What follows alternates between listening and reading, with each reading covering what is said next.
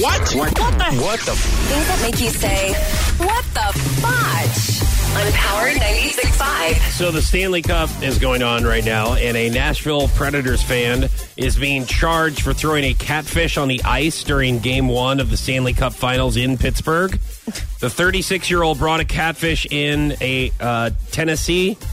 It was vacuum sealed. He placed it in his compression shorts before entering the game. What are those, by the way?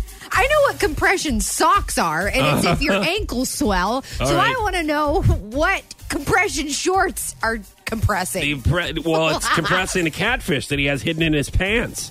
He went to the bathroom during the second period, removed the catfish, and then threw it on the ice. He is being charged with disorderly conduct. Okay, so let's put the catfish aside for a second. Okay. These compression shorts. Yeah, sure. Now, what could possibly need compressed?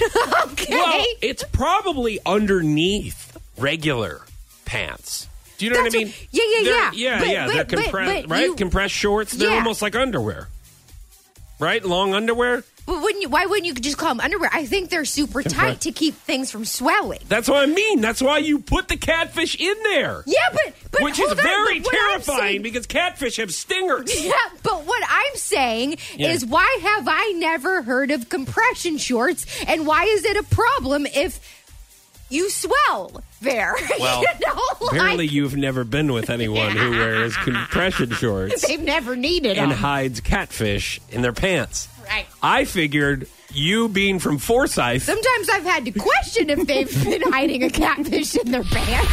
What the fudge? On Power 96.5. I met you in